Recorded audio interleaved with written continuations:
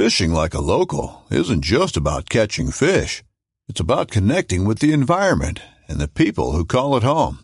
It's about hearing the stories and traditions that have been passed down for generations and sharing unforgettable moments with the people you meet along the way. Fishing like a local is having an experience that stays with you forever. And with Fishing Booker, you can experience it too, no matter where you are. Discover your next adventure on Fishing Booker. This upcoming concert season will be all about the boots, and Tecovas is your stop for the best in Western style. Tecovas has seasonal and limited edition offerings this spring and summer, including men's and women's boots, apparel, hats, bags, and more. All Tecovas boots are made by hand in a time-honored tradition with timeless styles that are always on trend. And Tecovas has first wear comfort with little to no break-in period. It's hard to find this level of comfort paired with this level of style. Stop by your local Tecovas store, have a complimentary drink or two, that's WCB style, and shop new styles. The smell of fresh leather and friendly staff are at your service. Many stores even have leather custom branding to make your boots truly personalized. And with regular live music and events, there's no in-store experience like it. If you can't make it into a store, just visit tecovas.com. That's TECOVAS.com. They offer free shipping on all boots, as well as free returns and exchanges, and ship right to your door. Go to tecovas.com and find your new favorite pair of boots today. Class.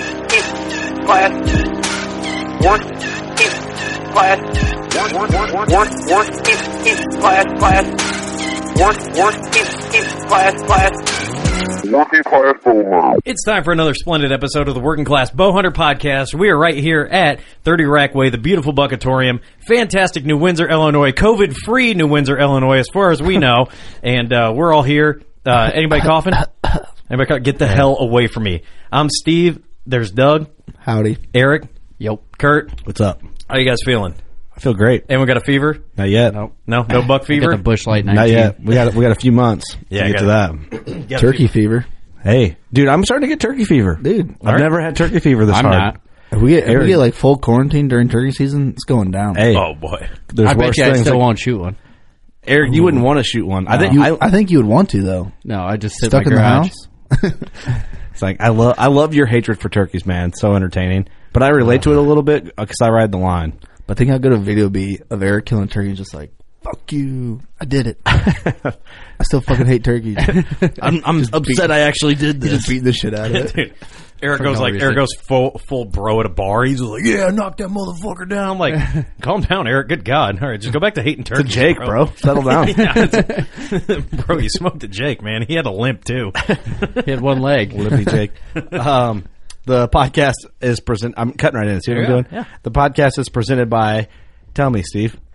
It's presented by HHA Sports. I'll see if you're paying attention. No, because I was checking my phone because I thought I was getting blown up. Okay, you never are, bro. No, that doesn't happen. Not at all. Go to sleep, brother. What's your favorite thing about HHA? Other than Scott Bakken, the fact that all the sites are made right here in America, Wisconsin specifically. I love the durability of HHA, man. They put up with a lot of shit, and I'm especially to back it with a lifetime warranty. Yes, and I'm kind of reckless with shit, kind of on purpose, just to prove a point. And you got to put it to the test. You got to put it to the test, and that HHA has held up very well. And I'm probably going to bust that rig out tomorrow and get some shooting in. Yeah, I think Eric and I just made an executive order for the podcast that you got to bring your bow, and we're going to shoot for a half hour before every episode. If you don't bring your bow, go home. See, for HHA sites, I'm the opposite. I'm like, when I bump into something, like Joe Dirt's like, oh, did I hurt you, baby? See, but I'm like that too, though, because you can never be too careful. But they're bulletproof, man. Oh, yeah. I watched my dad straight dive onto his HHA in Colorado when we were elk hunting. Ooh. And I was like, ooh, we might want to check that, and it was nuts on. When I shipped my bow to Oregon, I was so nervous about it, and it was dead nuts when I got there. Everyone's done that walking in the morning when it's pitch dark out and you slip and fall, and your first thing that hits is your sight, you know. Or when you're pulling your bow up to your stand and it clinks off everything. Yeah. Clink, clink, clink. When I went to Oregon, I get out there and the two bow hunting guides that were out there, they're like, all right, let's go out and shoot a few arrows and see how you are. And I was kind of like, it was kind of like a test a little bit, I think. Like, to test you. Like, how good is he? What are we working with here? And, well, first for me, I'm like, hopefully my bow's sighted in. So I did a 20 just to make sure, so I didn't send one into the back 40. And money. You didn't zing it like at the shoot where you were shooting. I had it at 100 and shot at 20. No, I didn't do that. And then I went back to 60 and put one in there, like just money. Like it was just on. I was just shooting good, you know. And they're like, "All right, well, okay, we're good now." And now we know. I'm like, "Yeah, what's up?" No, I didn't do that, but I quietly walked off. I was like, "Oh, this is great for me. This looks." You don't say anything. You just walk away. I'm just like, Psh. You're like, "Oh, bro, this never happens." Leave the arrow in the target. You're going to remember me. Keep it. Like, why? You want me to sign that one for you? Or Like, what? man, this guy sucks. What a cocky asshole. Keep it. That's awesome, actually. The podcast, speaking of my Oregon hunt, I went out there with Loophole. Great people from Loophole. We did a couple podcasts, had a ton of fun. Great optics. I basically lived through the lenses of Loophole stuff. And their sunglasses are hitting like any day now. Yeah. Available, and those are killer. I need a pair because the sun's too bright, man. I got nothing better to do than stare at the sun. Light off. Future's too bright. Just wear them inside. The podcast is also brought to you by Thermoset, Victory Archery. We're all shooting the RIP TKOs. That might change up this summer. I'm not sure what we're going to switch to. I like the RIP TKOs. I have no problem The shooting new those ones again. are dope, though. See, yeah. But they got that new coming out. I might have to take a peek Am I- and listen to that Or the, podcast. SSs or something. Podcast also brought to you by Elite Archery. Oh, yes, it is. I'm excited to shoot the Cure. We were a little insight. You know, right now we're all shooting rituals. We're probably all going to shoot the Cure this year. Steve, you might shoot the. You were talking to Larry. Larry was saying you were interested in the Ember. Yeah, I was kind of looking at the Ember. I did like how the Cure felt a little bit better, but I was a big fan of the Ember grip because it reminded me of the the Enlist. It had the same grip as the Enlist, and keep in mind that Enlist, everybody was like, "Oh, that's kind of their budget bow," and it had just a real. It's like the built-in rubber grip. Well, so, if you like the feel of that, then that's what you like. It doesn't matter how much of a deal, how much it is. Exactly, yeah. So, and I was like, well, and that's what I said. I was like, that don't matter, and I wanted to shoot the Ember, and I liked it, but I do like the Cure a little bit better. But if I could mess around with them a little bit more, we'll see. Well, I'll tell everyone this: we were supposed to give away a bow at the trade shows that got canceled. And for now, I think what we're going to do an online giveaway, and we're going to somehow, I'm not sure how we're going to do it yet, but if you don't already like us on Facebook, I do that, and I would subscribe to the podcast. You should do that anyway. Come on. Yeah. But we're going to be. I hope so if they're listening to this. Yeah, I mean, Come on. they could have Maybe stumbled not. across it. It's But your boy. I don't know what they do. It's your boys. Podcast also brought to you by Lone Wolf Custom Gear. Use code WCB at everythinglonewolfcustomgear.com. And, I mean, it's a leader in mobile tree stands. Truly mobile, truly designed to be a setup that works together on your back. You go in streamline, you go up streamline, you kill what you need, you come down streamline, and you have a good trip to the taxidermist. I honestly, it is a game changer if you hunt public land, if you hunt a spot where you want to be in a different spot every time, or if you just like to switch spots every few sits, you can do that too and hunt out of them. I just flip the switch. I've been watching way too much TikTok lately, dude. I'm sorry. Should have rot your brain. It does. You might as well huff gas. I signed up and it does rot your brain. Dude, Doug was on kidding. TikTok for like hours. Dark hole. Sucked in. It's a dark hole. Big Time boy. Joe, he's on TikTok like nobody's business. I'm avoiding it like the plague. The podcast is also brought to you by Big Time. Joe Humphreys, famous on TikTok. Yes, he is. We will be all planning Big Time food plots this spring and fall. And the Iowa boys, which is everybody in here but me, will be using the supplemental feed. Yeah. Including happy hour, which I've drank before, and I'll tell you what, there is no cherry flavor about that. It is Salt. Hunter's Blend coffee. Love it. I got to double check the code. I heard our code didn't work, but we got to get it going. Maybe they dropped us, and I don't know, and we're giving them a free plug. yeah, exactly. They could have done that. We'll see if we get our coffee this month, huh? Also, Old Barn Taxidermy. And, man, my antelope's back, and it looks real nice. It's real nice. Hey, was that a public land antelope? Dude, I kayaked in on the prairie. Yeah. on a little creek. Yeah. 2 flat tires on your mountain bike. It was a puddle. I kayaked through it. Kayak 3 miles and then skied in another 4 miles. Yep. He did that like uphill both ways. Yeah. The only problem was, like, my antelope was just small. That's the only thing I wish I could have changed. Yeah. but that's on me, It's bigger than any antelope shot around here. Apparently, taxidermists don't do that. No, I'm like, dude, add 4 inches on each side. It's no big deal. Just do it, and they didn't do it. So I was a little upset there. No, I'm kidding. But no, it looks great. I got my $2 there. I'm excited to get Creepy back, and my other 10. I got just a spot for them. Oh, there you go. And can cooker, because I cooked ribs in that motherfucker the other day, and goddamn. Were they good? Oh, man, let me tell you about it. You put your ribs in there, and whatever seasonings and barbecue sauce you want and all that, you put it in there on the little all rack. the fixins? All the fixins. You do what you want there. Be creative. Have a good time. Put a beer in it. I don't care what you do. And then you boil it, seal it up, and basically get it to steam. Let it steam for 45 minutes. Pull it out. Broil them for like 5 minutes. And put some more barbecue sauce with your taste on it. Lather it on there. Holy shit. Paintbrush. Paintbrush them on. You wouldn't want to, what do they say, slap your mama? It just makes you want to right-hand somebody's grandmother. Oh my God, they're that good. Yeah. It's like, bro, you just slept my grandma. It's like, these ribs were out of this world. I ate the ribs and I got aggressive. I was like, why am I mad right now? Because these are so good that someone needs to know about it. Somebody needs to get knocked out how good these motherfuckers are. Yeah. That's what Steve's for. Yeah. That shit happens in Memphis probably every other day. Oh, that's Dude, people get slapped left and right there. that's why there's so many shootings. Because if you have good barbecue, you got to light somebody up. I don't know. When you got wet ribs, you want to make someone's t-shirt wet. You know what I'm saying? God damn it. And this is why we are who we are. The dumbest podcast in hunting. We are. But scientifically, you know who we didn't cover, and this is science. This is going to help your ass right now. If you guys don't have scent crusher gear right now with this bullshit going around, bro. Dude, telling you. You already have the corona then, probably. Yeah.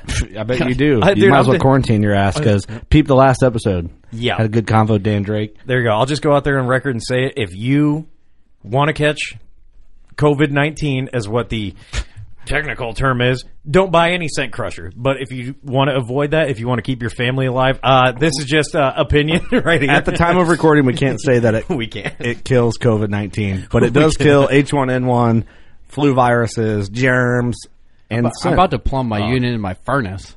Just get that whole home, Dude, I got the unit from one of the bags in the bathroom, the studio bathroom. Oh, yeah. So, and you can get the one deal that hooks up to your washer and dryer. Check it out. Wash it through, yeah. But I got the boot one. Yep, that thing's dope. So works great for rubber I boots. need the boot one, too. Yeah. My boots stank. Champion level stuff. Tell you what. And they got more new products coming down the line. We'll talk about that a little more. But anyway, Steve, you got a veteran shout-out? I do, actually. Why do I say actually? That's part of my job. I do have one. I was going to do one with the Dan Drake episode and the Clint Castro one, but I didn't want to give a lame veteran shout out just by myself because I feel like you're a little more patriotic than me. Not that I don't appreciate them, but I feel like well, I do have a mullet, so I mean, Exhibit A. Yeah, I have a mullet and a bad credit score, so I am very American. Yeah, I love this country because I can get away with shit like that. Hey, you probably eat fast food just a little more than me. I eat my fair amount. I bet you'd be sickening how much fast food he eats. It's bad. Dude, if you eat Culver's, no one judges you. Yeah, that's well, I mean, yeah, you know what I mean? The amount of pizza triangles from Casey's that I have in my truck that's acceptable. Hey, Casey's, what's up? Sponsor us. Yeah, come on. Where you guys at? By the way, Busch Light won't. Doug had to sit in the back seat because there were so many pizza squares in the front. Dude, his truck was dirty. Well, no shit. Well, yeah, what do you expect? Hey, all I'm saying, if Casey gross. sponsored us, only thing I'd ever eat or drink would be only shit you get at Casey's. Oh, yeah. Can confirm, by the way, that Steve lost my GoPro in his truck for like 6 months. It was buried under a bunch of shit. I'm like, dude, Casey's. you can tell, like, so you know how like you got like layers of like rock and people can like geologically tell, like, well, you just look at the date that the pizza was going to be unfresh by. Which, I mean, that pizza lasts for like 3 days. Don't ask me how I know that. But, like, yeah, when I found it in between there, that's when I knew where I lost it. That's fair. Anyway. You dated it back. Yeah, anyway, can confirm they did used to sell, and they still do, hunting licenses. Somebody messaged me and and said... they still do? Yeah, but it's like, they said it's like the ice cream machine at McDonald's. It never works. Because I don't want to do it. Probably. Anyway, the vet shout-out this week is Russ Klein. Russ. Not like the singer.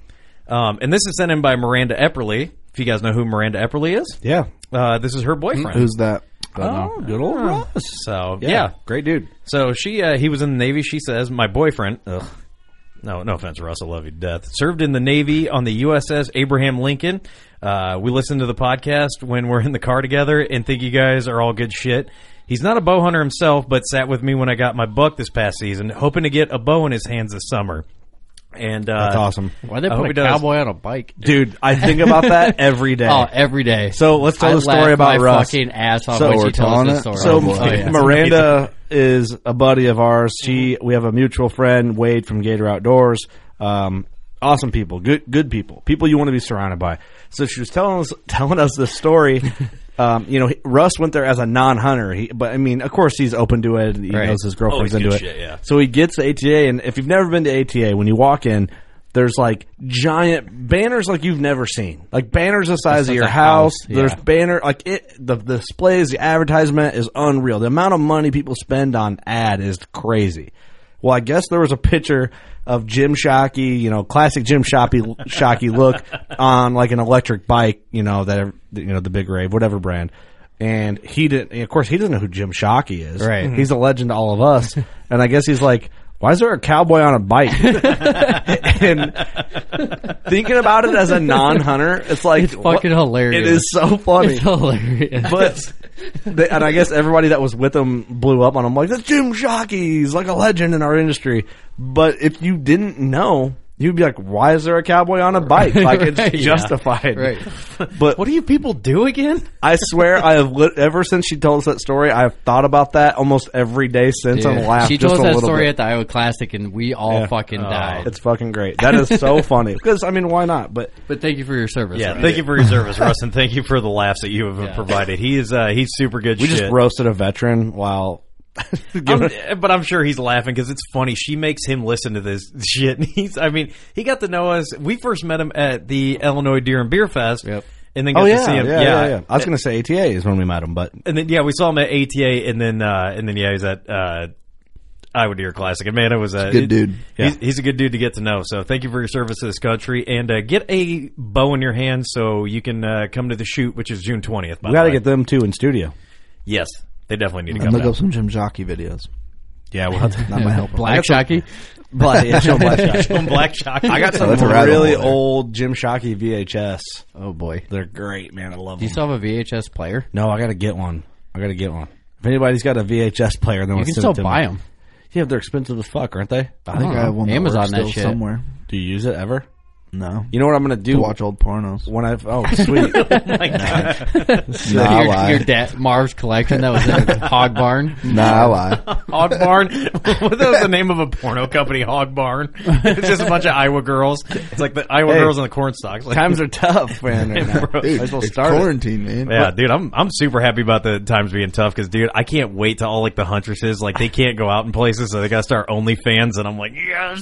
Fans only. You seen that meme with Adam Sandler? This is how I win. No, what is It it? said when it was a MMA meme because I follow a lot of fight pages, but it was like when all the fighters aren't making any money, so they have to start OnlyFans accounts, and it said "This is how I win," and had one of Adam Sandler's characters.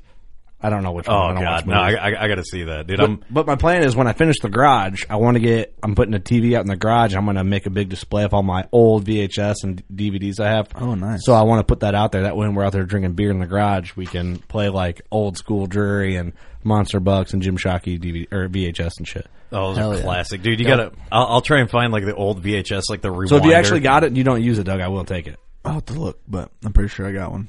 Should we get on with the episode? We got to get Mr. Justin Zarr. I do think we should. All right, let's do it. All right, on the phone with us. Ooh, excuse me. Yeah, you're doing great, man. Let's go ahead. And Great start. Try that again. You're doing great. Man, I got the coronavirus in my throat. On the phone with us, we have the lesser half of bowhunting.com. We got Justin Zarr. What's up, dude? Oh, just hanging out in the dungeon I call my basement / home office / prison, I guess, these days. Yeah. Yeah, awesome. You installed bars. So down you're with there. a wife and kids, I'm assuming. Yeah.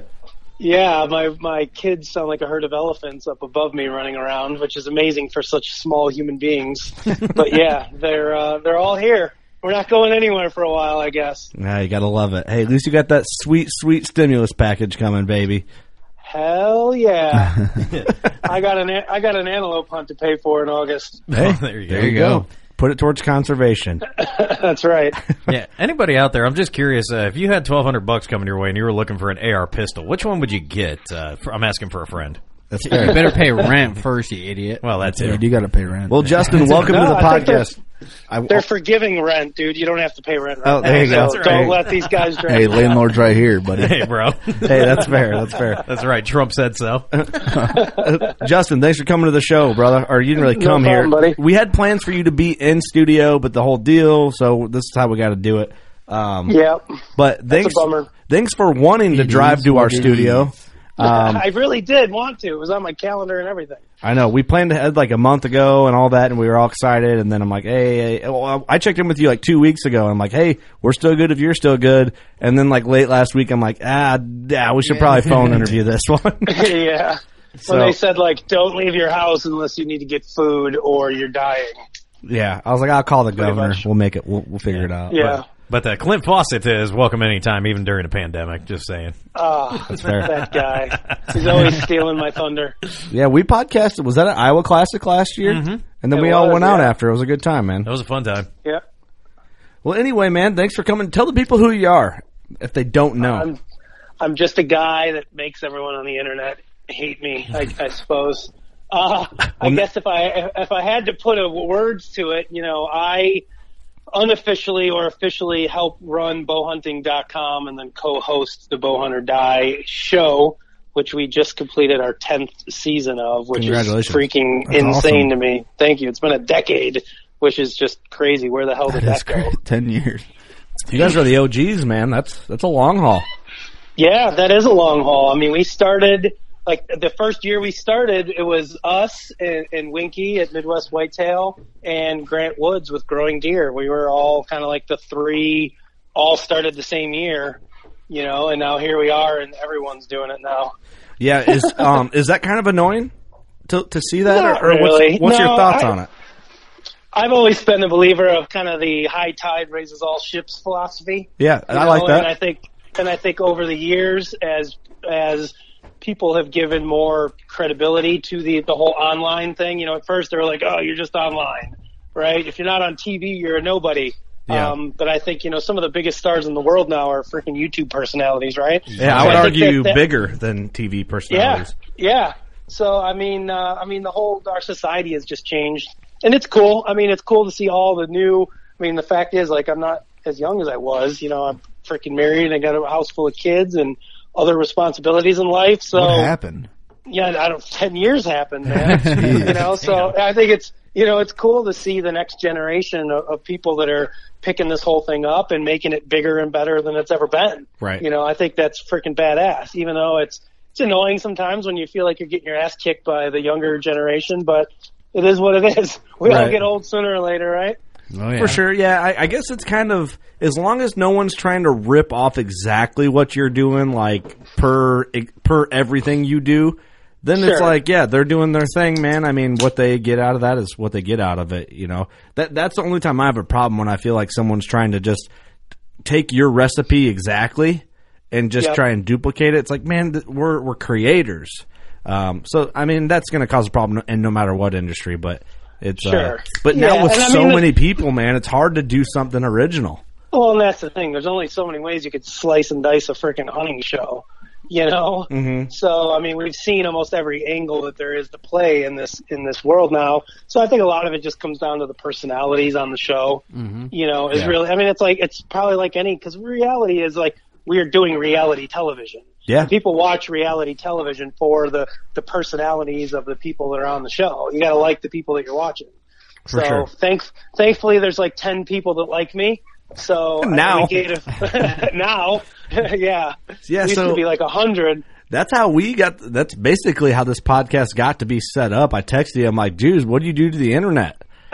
Because I'm scrolling through Facebook or Instagram or something, but what I saw was someone shared your post and made a caption of, like, basically you being an idiot. That was a really good meme somebody made. I laughed my ass off because I was like, because I know how knowledgeable you are when it comes, like, obviously with the bow hunting. We've been around for 10 years doing online stuff. You've hunted forever, I'm sure. And you review products, and you've been doing this, and I just laugh because I know you, and I'm like, that is hilarious. I appreciate the troll factor a little bit too. So why don't you go ahead and explain what you said, and then we'll just conversate on it. Yeah, I want to give this some background context. Okay, by the way, that's fair. I mean, so I will be turning 40 years old this year. I'm 39 right now, right? Mm-hmm. So the internet was coming of age, like let's say the late 90s. So it was my late teens going into my early 20s. Like I've been on the internet, I've been on message boards and forums, like before a lot of these idiots that I'm fighting with, like have been even around. Yeah. Right? So like, and I've been arguing with people and trolling people since before trolling was a thing. Like we used to go into AOL chat rooms and like troll people in chat rooms and think we were hilarious. So like, this is kind of just my personality in general. Right. So, you know, a couple weeks ago, I don't know, I was scrolling through, watching some videos and seeing some posts. And I think where a lot of this came from was like our own Bowhunter Die Facebook group.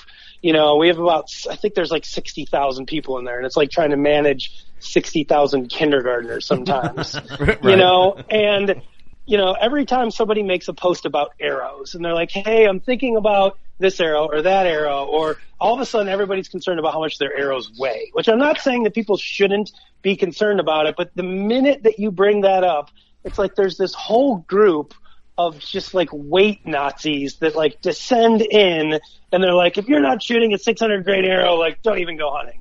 Like you need FOC like out your nose, otherwise you're not an ethical hunter. And those guys just like, it just infuriates me. And I'm not saying there's anything wrong with shooting a heavy arrow. In fact, I would prefer everybody err on the heavier side than the lighter side. But it's just the tone of these people, like telling you like you shouldn't even be hunting unless you're like doing it this certain way. It's just like completely absurd to me. Right. So I made a meme. I think it said something along the lines of like, it was hard to swallow pills, which is a great, like, it's a great format for a meme. And the hard to swallow pills said something like, you should worry more about your shot placement and less about how much your arrow weighs, right? Which to me makes sense. Like, it's more important to hit them in the right spot. 100%. You know, I mean, that's just a statement fact. So I posted that with my own, of course, other caption that said something like, the 600 grain arrow people are now officially more annoying than the saddle people. Because the saddle hunter crowd, like, they were the people that were like, dude, bro, you gotta hunt on the saddle. And what I love about the saddle crowd is like, they all realize how they are, so there's a lot of like... Now they do, though. Now they do. There's a lot of them kind of poking fun at themselves, which I think is great. You gotta have some humility. You gotta be able to laugh at yourself. Everybody does, man. Well, just to let you know, make you feel better, Justin, we joke around about the saddle community for a long time, and we have gotten some layered, thick shit spread over us because of it. But I'm like, I had to get on the podcast and be like, I am kidding about this. This is a fucking joke. Like, we do this. Like, guys in our crew are hardcore saddle hunters. We've done it. We're joking. We're making fun of everyone when we joke like this. So it sucks that you have to do that, but you got to do it now.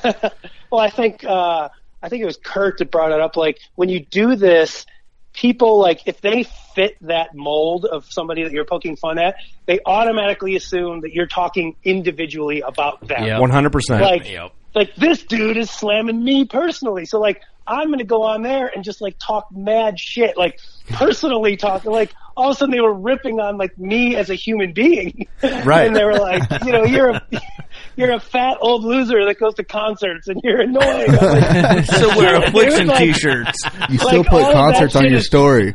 Like, that stuff's all true, but damn, dude, I don't even know who you are. Like, there was guys that were just ripping me to shreds, like, on my personal Facebook page. And these are people that had friend requested me through the years. Like, I don't know who these dudes are. They're just probably just people that have watched the show and friend requested me on Facebook. I literally have no idea who they are. And they're just trashing me on my own personal page. And I was that's like, well, amazing. Like, dude, I never asked to be friends with you. Like, if you don't like me, then leave. I mean, I'm cool with that. It was just, it was insane. It got shared in a whole bunch of, like, different Facebook groups and shit. And I had, like... Dude, you were getting roasted up. Which, if anybody knows me, like, they know, like, I don't let it bother me. I think a lot of it's hilarious. Publicity. Yeah, well, I just think it's funny. I enjoy a good roast, right? What I enjoyed about it so much is that, like, you didn't backpedal at all. Like, not at all. Yeah, I mean, when I feel like I'm right, I'm not going to backpedal, right? I got to stand my ground, man. Well, I do appreciate that a little bit because now people are touched about a lot of stuff really fast. And just with our vibe in general with the podcast, like, we talk shit, we're shooting the shit. We don't really mean most of it. Like, half the time when I say some shit that's like, ooh, I'm saying stuff for a rise out of people and a reaction, not that I actually believe in it, too. But what I have noticed, the guys, like the heavy arrow guys, the saddle guys, the kayak guys, the public land guys, not all, I'm generalizing here, but a lot of them are guys that have 5 years or less experience and have killed minimal animals. Have you put that together as well? Oh, absolutely. And you know what? I hate to knock those guys because, like, you can't knock the next up-and-coming generation of hunters. And there's a couple dudes out there that are killing it. They're doing a good job, and they haven't been hunting very long. Shit, there's some of them that are killing more deer than I am, so good for them. Right. But, you know, it does annoy me when they come in and they act like they have, you know, many, many years of experience, and they've seen it all and done it all, and they know everything about everything. Right. And it's like, you know, from my perspective, like when it comes to arrows, it's like, dude, people have been killing deer with 400 to 450 grain arrows for decades now. Dude. And we've proven there's been millions of deer killed with them just fine. Like, I did it for probably 12 years with probably under 400 grain arrow. Sure. Almost every deer on my wall that I'm looking at was killed with a roughly 400 grain arrow, and it's just as dead as any deer killed with an 800 grain arrow. Like, dead is dead is dead. It doesn't matter how far your arrow goes on the other side. It's just, infuriates me, some of these it's like, people. well, how far did your deer go? Mine only went 20 yards.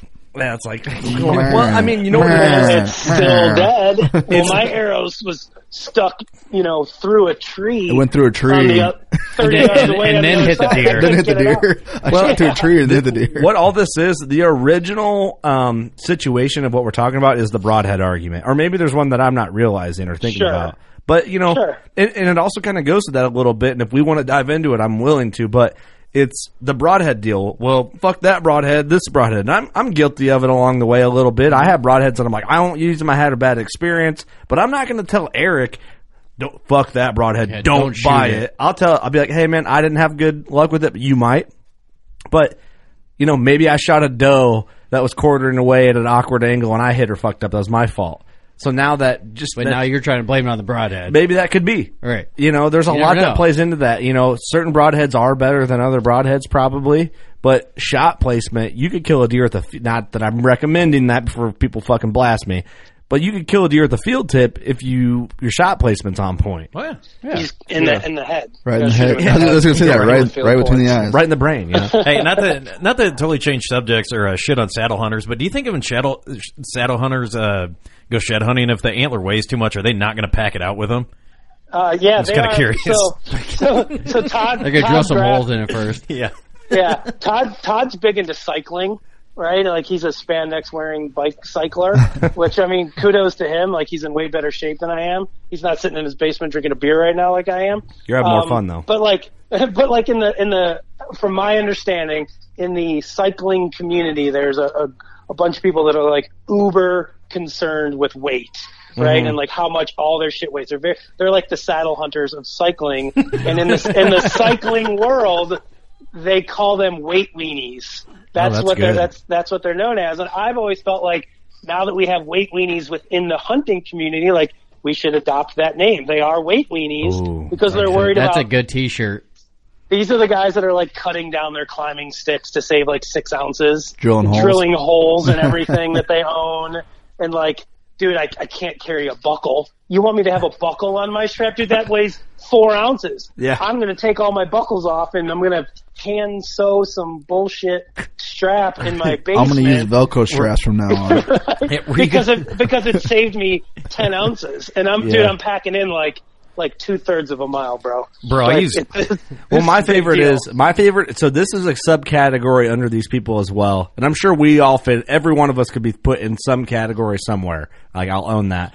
The mile category guys, the dudes that I was 9 miles in on public ground. I walked 48 miles for that shed, but 9 miles deep. Do you understand how far 9 miles is to be 9 miles away from public access anywhere? And you're public hunting in Iowa? There ain't no track that big. Dude. That's what I say to everybody here in Illinois. They're like, I was 2 miles back. I'm like, dude, I don't know. I know where you're at. And if you walk 2 miles from the parking lot, in any parking lot, like, you're off the public. You're Right. you're a mile into park private your on the truck other in side. town? It's like, bro, you were parked at Casey's a half park at mile Casey's out. and go in. Well, I left my house on foot, so. Yeah, Is your car I still throw in the parking garage, or what's happening here? I throw those guys in with everybody that always says that they're hunting 30 feet high in a tree. Everyone's like, yeah, dude, I was 30 feet up. I'm like, man, where I hunt, there's very, very few trees that I can get in and be 30 feet up, number one. Because they're just not that big. Number two, even if I got 30 feet up, I couldn't shoot jack shit because of how thick the canopy is. Like, most people get up 20, 22 feet, and they're like, yeah, this is plenty high. And I think a lot of these guys are like, yeah, I was 30. I've heard guys, I was 40 feet up. And maybe if they're down south in like a pine grove 40's a somewhere. stretch, bro. But like, yeah, like nowhere in the Midwest. Like, I've hunted a lot of damn tree stands in my life, and there's probably, I count on one hand the number of them that have actually even come close to 30 feet. But that seems to be like the, dude, I'm 30 feet up, otherwise That's I'm not hunting, the dude. one up stage. And I have one tree stand that we started doing a vlog, and I walked up on, I haven't hunted out of it in years. Eric hunted out of it with been me. there. It's one stand that's a touch over 30 foot high, and I don't know if I'd ever get up I was it. higher than that. But it's funny in the vlog. I'm like, yeah, that thing's up there. I show the stretch up from the ground to how high it is. I'm like, yeah, oddly enough, never killed anything out of it. Yeah.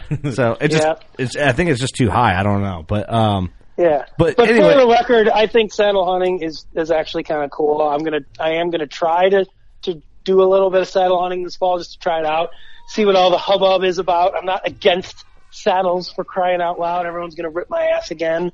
All the saddle bros of the world. They should. I'm in the process of acquiring a saddle. So when I get that thing, hopefully I don't kill myself with it, and I figure out how to get up a damn tree.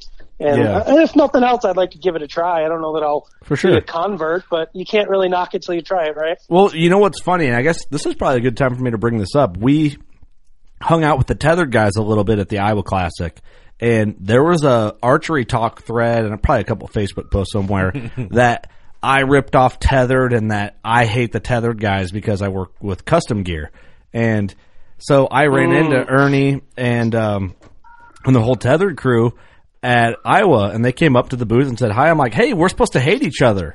And didn't you guys get the memo? We hate each other. And they didn't get the memo because they looked at me like, what are you talking about? I'm like, you didn't see the thread and all that shit? I was like, I got to find it and send it to you guys. I'm like, we're supposed to hate each other. The internet says so. Like, I ripped you guys off and we hate each other. Don't you remember? And they're like, are you serious? So we never ended up doing it, but I wanted to do like a Facebook Live of me doing a live of our booth, and then the tethered guys walk by, and then I'm like, fuck them guys, and then they come like a fake confrontation, but it's like Steve gets knocked out. Yeah, like, what the fuck? Ernie just cold clock Steve. They just punched Steve, like, randomly. For no reason. He wasn't even the guy talking shit. I know, like, bro, I'm not getting in a saddle. I got nothing to do with this. They don't make a saddle that holds Steve's weight. Yeah, they don't. Steve's like, I hate riding horses. Doesn't even know what saddle hunting is. He has no idea.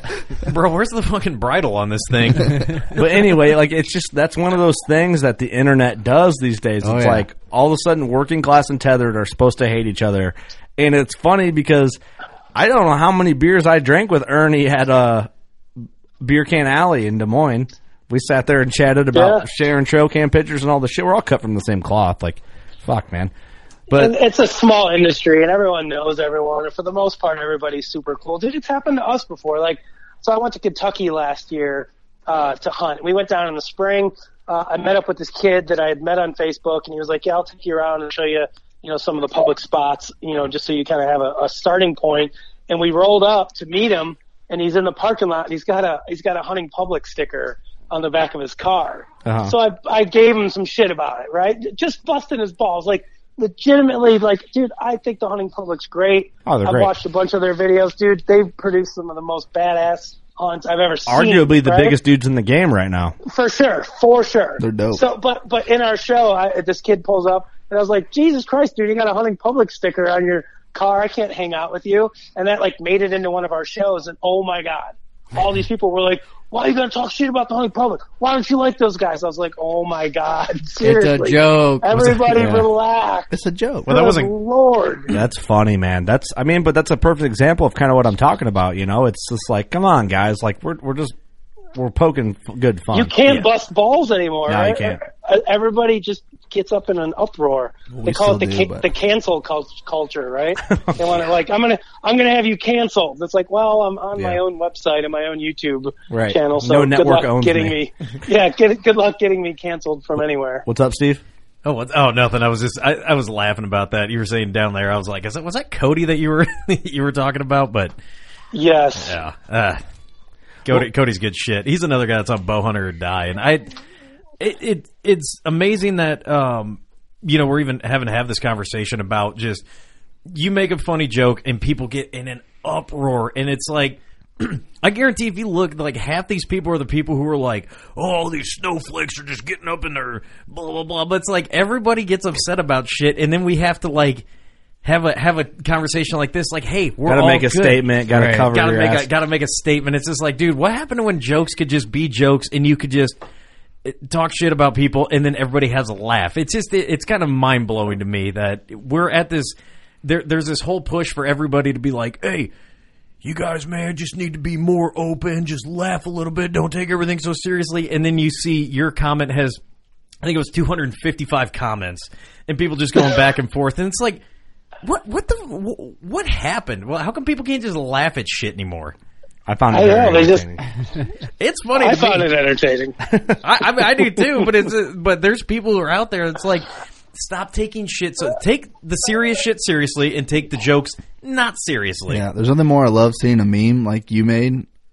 I love seeing the comments more than the meme almost. Oh yeah, yeah. You just posting it so you can follow the comments. It's a beautiful thing. Well, Justin, let's talk a little bit about Bowhunter Die. And I have a funny comment before you do that. When I used to live with my dad in Port Byron, Illinois, we had this awesome like cabin style house. We had this party basement where it was just an unfinished basement, and we always had black light parties. I'm only telling you this just for your enjoyment. And on the wall, I spray painted a neon green Bowhunter Die.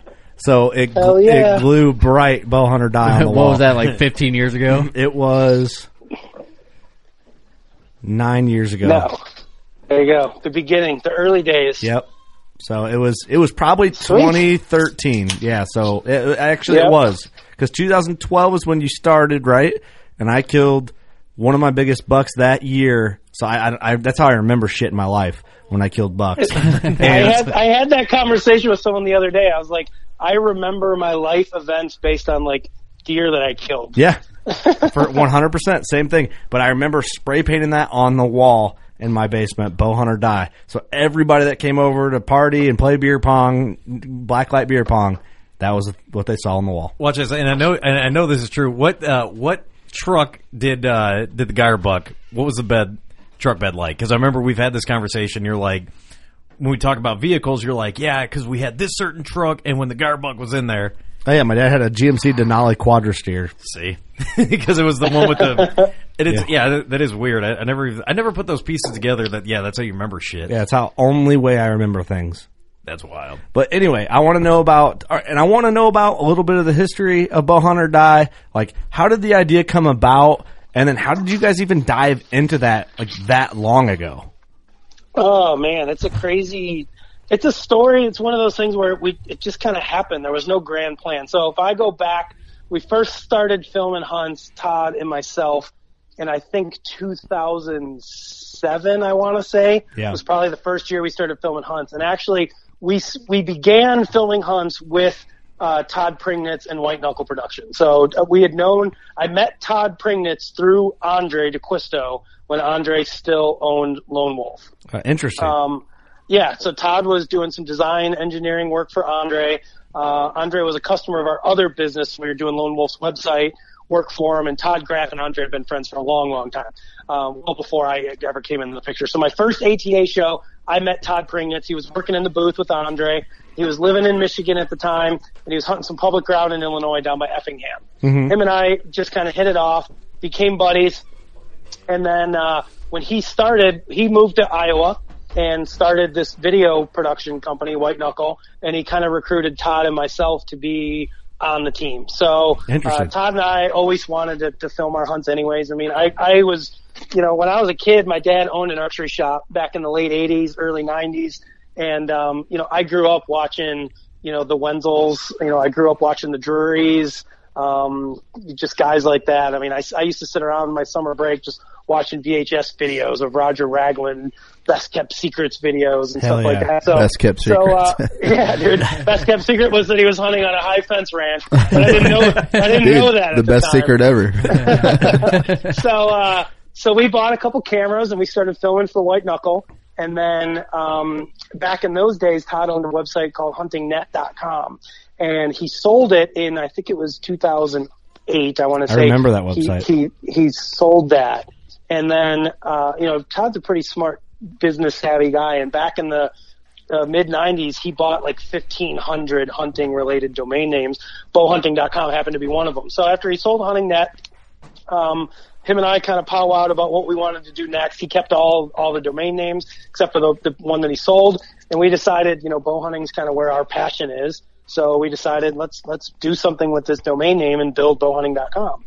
So I think we spun that up in like 2008, I want to say was the first year it came online.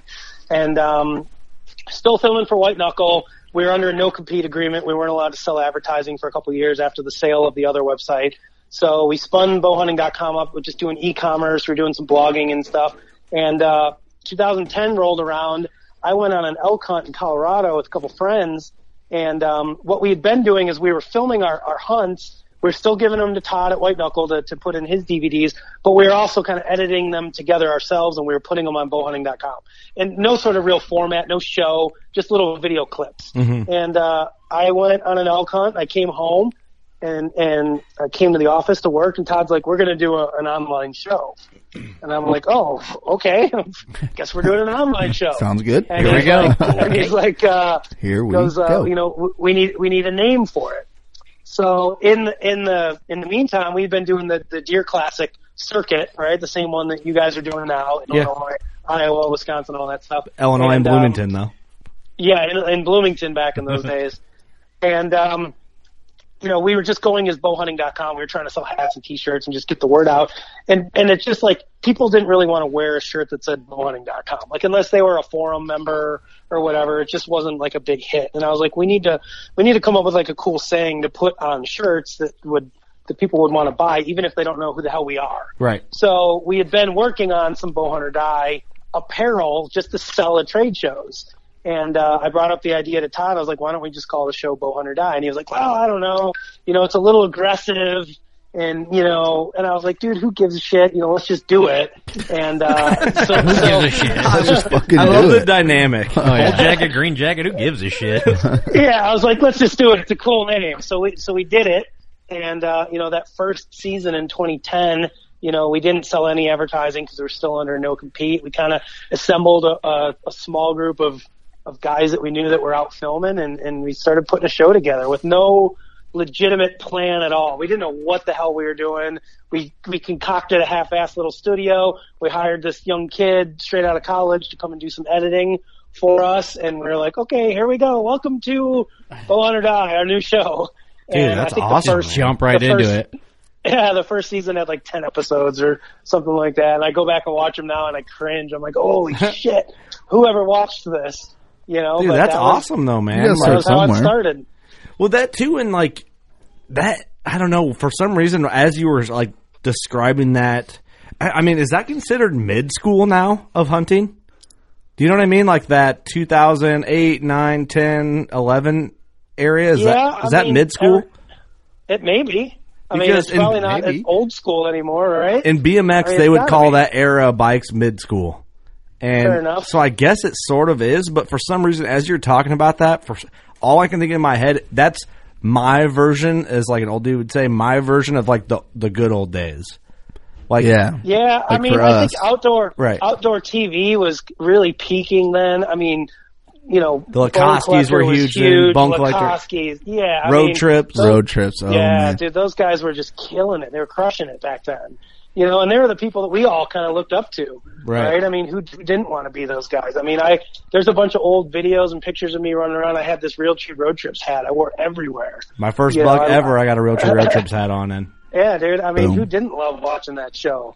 And through our other business, through Rhino Group, we build websites for a lot of people in the hunting industry. So, I mean, we worked with Lee and Tiffany. We built their website for many years. Shockey, Ralph and Vicky, Jay Gregory, Rick and Julie Kruder. I mean, there's not a whole lot of people we haven't worked with at some capacity. Yeah. So, we You're an worked with OG, a lot man. of those guys. Do you know that? Yeah, it's freaking crazy, man. Do you consider yourself an OG? But I don't want to.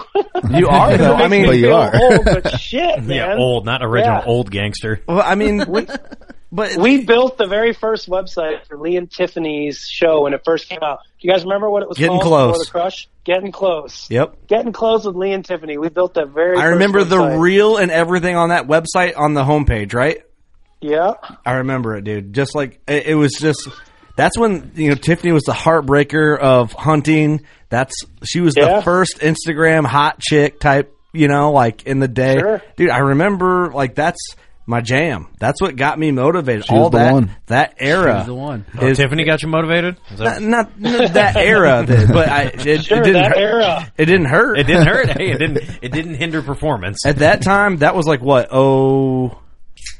Fuck, So it'd be like 05 maybe? I was going to say somewhere around there, 06. 06? I was 16. 05, 06. Yeah, of course she was the babe then for me. we're Oh, 16. yeah, oh. Yeah, we're 16. Total babe. Come on. I remember driving to Fulton County, Illinois, and my two-door lifted Jeep Cherokee, just boy. thinking about Tiffany going down to try and kill a buck. Just to You got to impress her, Thinking bro. about Tiffany. Kirsch is cruising like, I'm going to impress her today. sweet Dude, Tiffany. what probably for happened you. was there was probably a bunch of people who wanted to shoot bigger deer than Lee so they could try to steal Tiffany. And I mean, it wasn't happening, but there was probably a lot of motivation. It didn't work. But that's cool, Clearly man. not.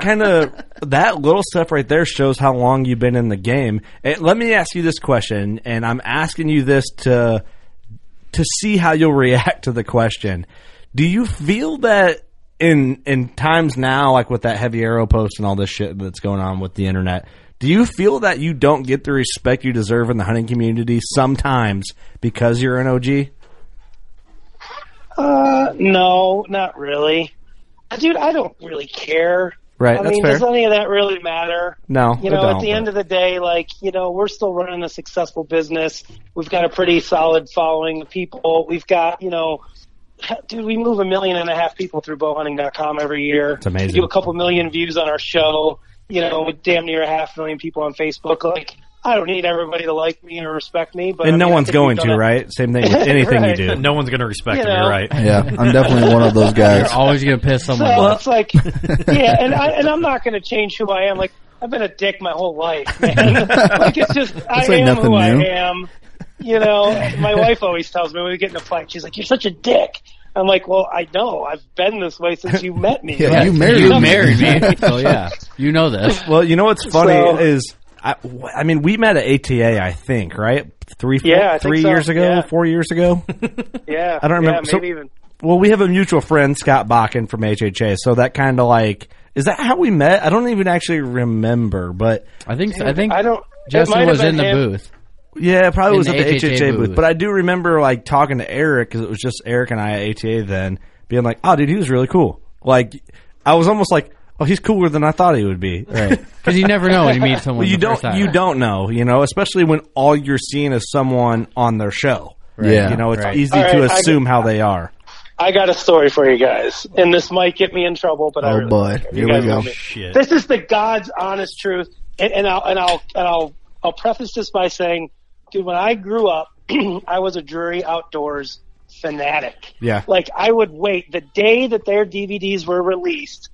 I was going to Cabela's or Bass Pro to pick them up. Like, literally, like, they're coming out tomorrow. My buddy Mike and I would go to Bass Pro in Gurnee, Illinois, and pick them all up and go home and watch them. Like, those guys were my absolute favorite. So when I very, very first started working for Todd, this was in 2004 maybe, I want to say, my very first ATA show I ever went to in my life. Here I am, I'm like 24, I don't know shit about shit.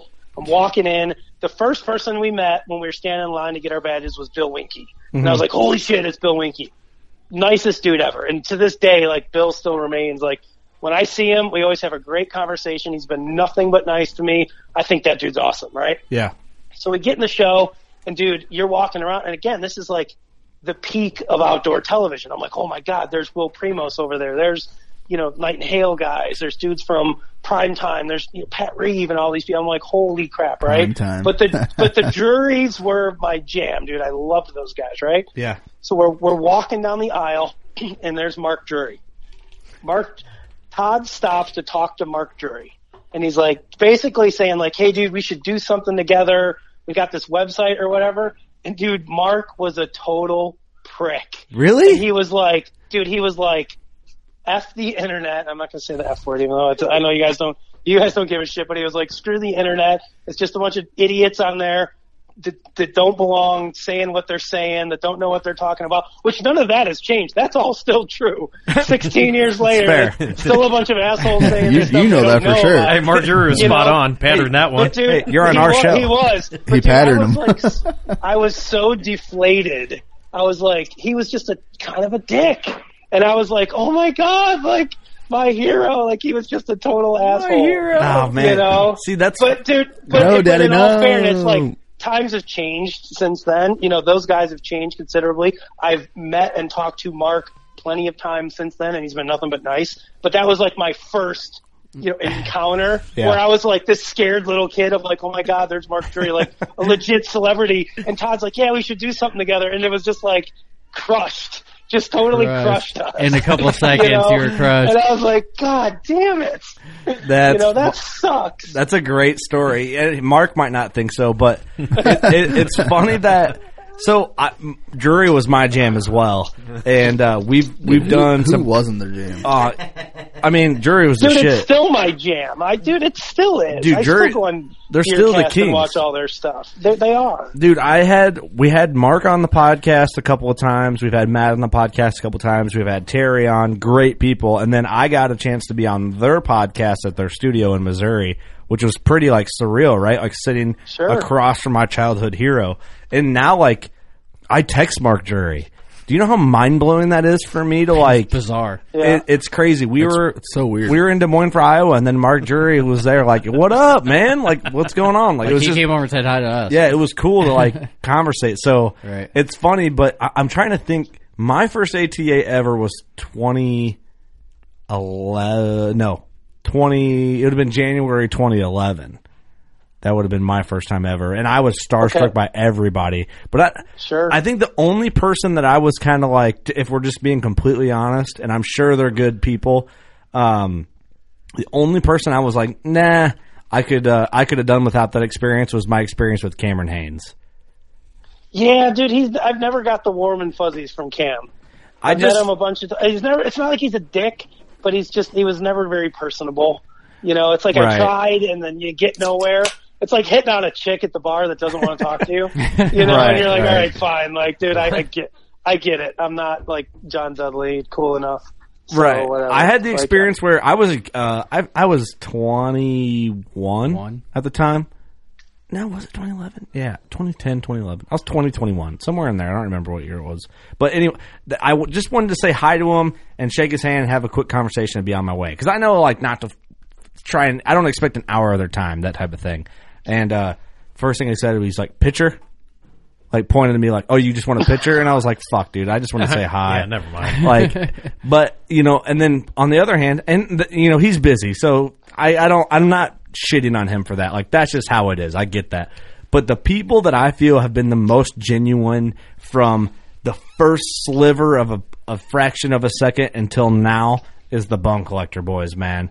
T-Bone gave me the time of day and chatted my ear off and my dad's ear off our first ATA like you would not believe. And I remember walking away from that situation being like, man, it's so refreshing. And like Waddell and Munt, like it's so refreshing that some of your childhood heroes are really how you hope they were. Yeah. Right. Genuine people. Just like in the show. I'll tell you how genuine Nick Munt is. And when my uncle passed, I put a post on Instagram. I was just like, hey, I wish the whole world would have met this guy. And, I was like, he passed away. And Nick put like a very nice, but he's like, hey, sorry for your loss. Like genuinely like reached out. Because the guy genuinely cares. He's just such a nice guy. All those guys, but so it is really refreshing to see that the guys that you can look up to are awesome. I mean, that wasn't the case when I first met, because I always looked up to you, Justin, and the first time I met you was in a bathroom, and you didn't want to give me the time of day. Like, you were peeing, I was trying to talk to you. European. European. You tried to touch my penis. I'm sorry. What? That was a good first impression. Well, you get one opportunity, you got to pounce. So, can you really blame a guy? Pounce hard. I don't blame. I want to make it into the street anyway, anyhow. Well, bro, you want me to shake that for you? I do think the reason why, Justin, we got along so well, like I'm saying, you and our crew, is because our mutual friend is Scott Bakken, and we know how Scott Bakken operates. So we kind of knew, like, well, if we're friends with Scott Bakken, he's friends with you, we all are going to have, like, we're all going to get along. Right. Yeah, I love that dude. Dude, here's a funny story with Scott. If you were ever lucky enough to find one of we used to make our own DVDs for bowhunting.com. Before Bowhunter Die was a show, we would make a bowhunting.com DVD, and we'd include them with every order that we shipped out from our website. Oh, no back shit. when we were doing e-commerce.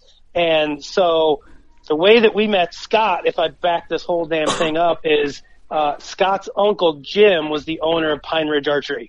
No shit. Pine Ridge is located here actually in the town where I grew up in Wakanda is where Pine Ridge is at. So we knew Jim, and we met Scott through Jim when Scott, I think, was still maybe in college. I think he was still living in Eau Claire and working at Shields or something like that. That's when I first met him. So him and his brother David used to film their hunts, and they gave us a couple of their hunts to use in some of our early DVDs. No shit. So if you go back I should see if I can find them. I guarantee they're on our website somewhere. You gotta dig that shit up. Dude, he killed a really nice buck up at Jim's place in northern Wisconsin. It was a real nice heavy 8-pointer that his brother filmed him kill, and they were probably like 19. I mean, that's how long ago it was, or maybe in their early 20s. But, wow. We got to find this. Yeah, dude. Then he ended up moving to Pennsylvania to work for Kinsey's, and now he came back to Wisconsin to work at HHA. Scott and I talk a couple times a week. So he's dealing with the coronavirus as well. He's now shut down in Wisconsin for a month. It's crazy, man. So he built himself a home gym, and he's just working out every day. Oh yeah, just trying on new pairs of Sicko pants and stuff. Dude, he's more of a Kuyu guy. Oh, now he is. He changed. He's better now. Yeah. Because they make his butt look better, I bet. They do. How pretty was he back then?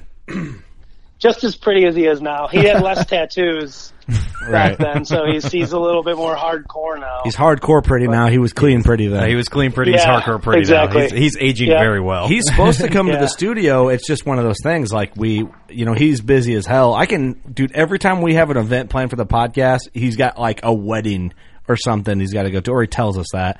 But it's just what he says. Right, just what he says. He's supposed to come to the studio. I mean, HHA absolutely love that company, the people, the products, all that stuff. So it's kind of funny that we can rip on them together on Scott. Dude, he's great. So him and we've been on a couple hunts together now. We were out antelope hunting in Wyoming like 2 summers ago, and he killed a goat on the first night.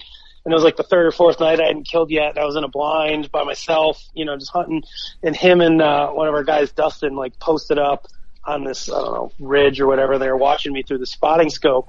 And there was this antelope, and he was feeding it in front of my blind, but he was 70 yards out there. And I wasn't going to shoot that far. And Scott's texting me, and he's like, "You shoot that goddamn antelope, or I'm pulling your sponsorship."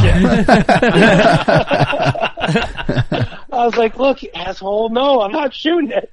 The funny thing is, I could totally hear him saying, "Oh yeah, yeah." Oh, dude, I had at Deer Fest, Wisconsin. Scott was screaming at me, "You motherfucker! You made me do this for working class." It was basically talking about our sponsorship package. And I'm like, "I don't know, you did it, right?" That's funny. Yeah, that sounds like him. Yep, definitely accurate. Yeah, I'd like to do a hunt with him one day. I think that'd be a riot. Yeah, we went antelope hunting. We went on a whitetail hunt last year, and provided the world doesn't come to an end between now and August, we're planning on going on another antelope hunt this summer. So it should be a good time. We're going to drive together out to Wyoming this time, so that should be fun. Dude, isn't antelope hunting the best?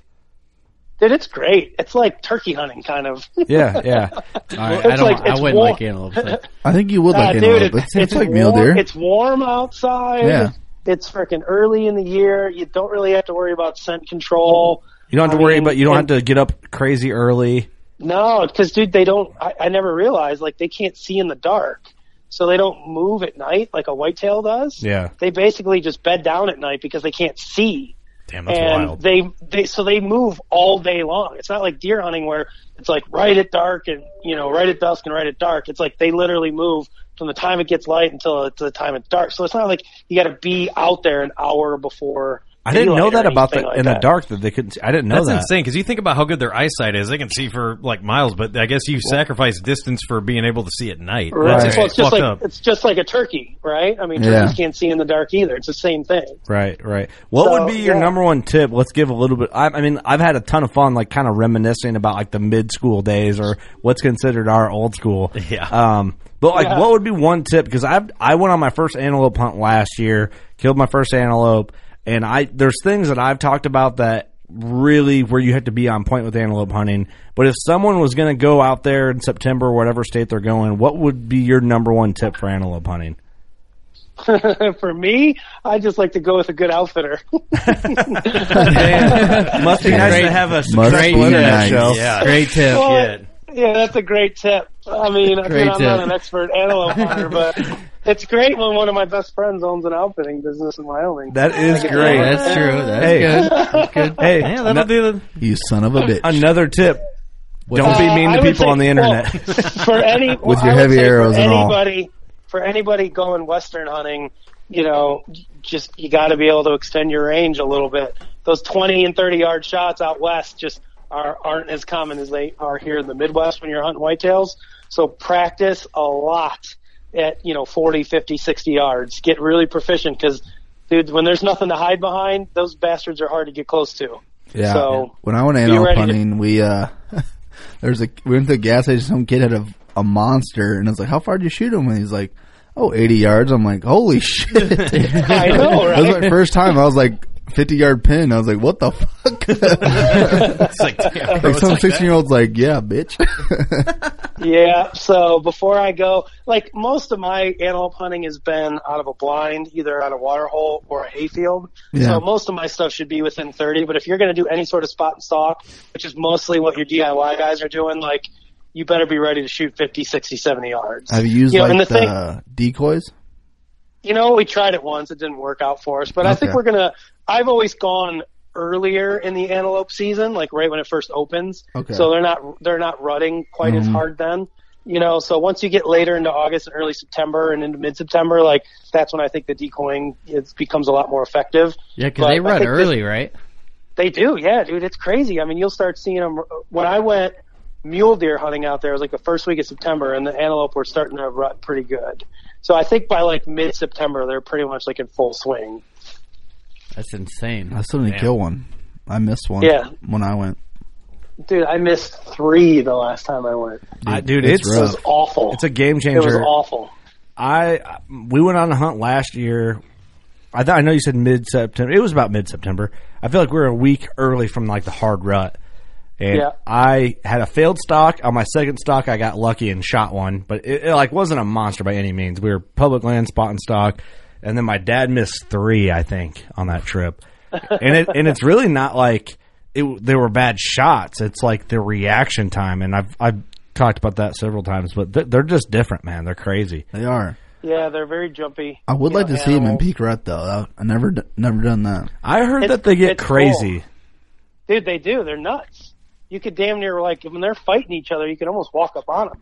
It's crazy to see them because they rub, like, on, like, little sage brushes, right? Oh, That yeah. are, like, knee high, and they're out there just tearing the shit out of them. It's pretty cool. Yeah, I watched one do that on some sage, and he was like hopping around all weird. It was super funny to watch him do it. Yeah. No, Like a they're rabbit hopping around. going out west is just badass because there's so many animals, and, Yeah. and you could see so far. That's what I love about going to Wyoming. It's like there's almost no point during the day where I can't look around and see some sort of big game animal somewhere. Might be 1,000 yards away, But at any point in time, I can look and see like, oh, there's an antelope, there's a mule deer, there's a whitetail. There's just animals everywhere. Right. What coming into whitetail season, like, do you have anything specific planned? Well, I guess in this fall in general, besides like an antelope hunt, like for whitetails, do you have any special game plans? A buck you're trying to get on? I mean, anything like that you're trying to target? I am going to try a lot harder this year. That's my number one plan for this year. You know, the last couple of years, I've kind of adopted a bit of a lazy outlook on my whitetail hunting, you know, to a certain degree. I mean, I'm still doing a lot of work, but I've given up on like trying to locate a certain deer, you know, figure out his pattern or maybe where he may be bedding or anything like that. And I've kind of just been like, you know what, I've got my stands. I know they're in good spots. They're in good rut funnels. And if I sit them at the right time, I got an opportunity to kill an animal. Yeah. So that's more of like a passive type form of hunting, whereas this year I'm going to be a lot more active.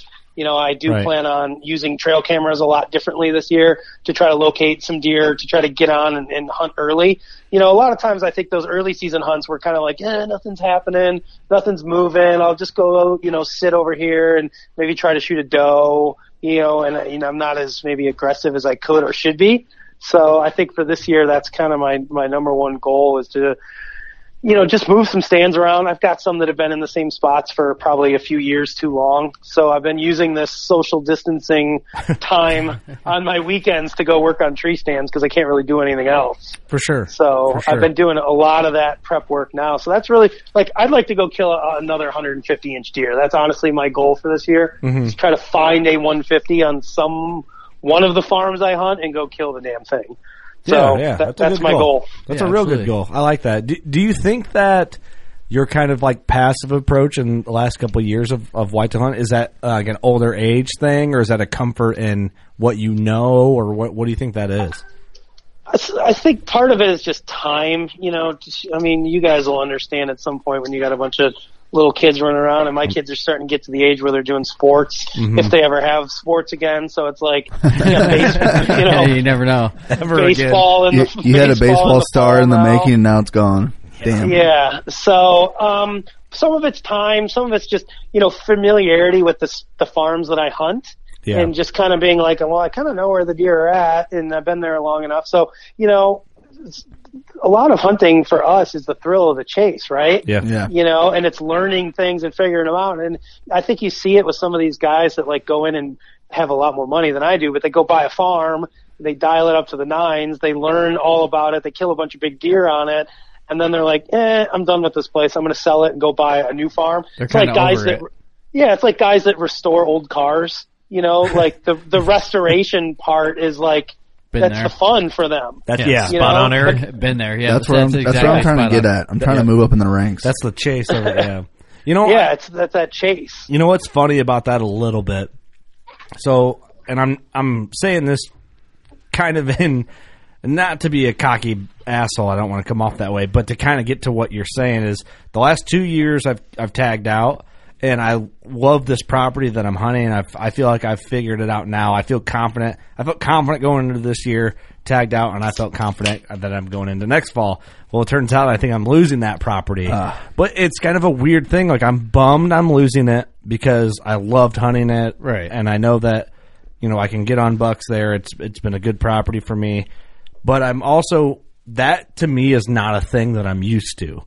So I'm used to hunting properties that are more difficult to hunt, ones I have to grind out and put a lot of work into, and it's good and bad. Like, I'm bummed that it's probably a property that's going away. It's one of the better properties I've ever hunted, but I mean, it took work. The first year I hunted, I struggled my ass off. Yeah, right. You know, and you can go back. You can go back in the podcast library and listen to those episodes. It's on record. So I'm not making it up.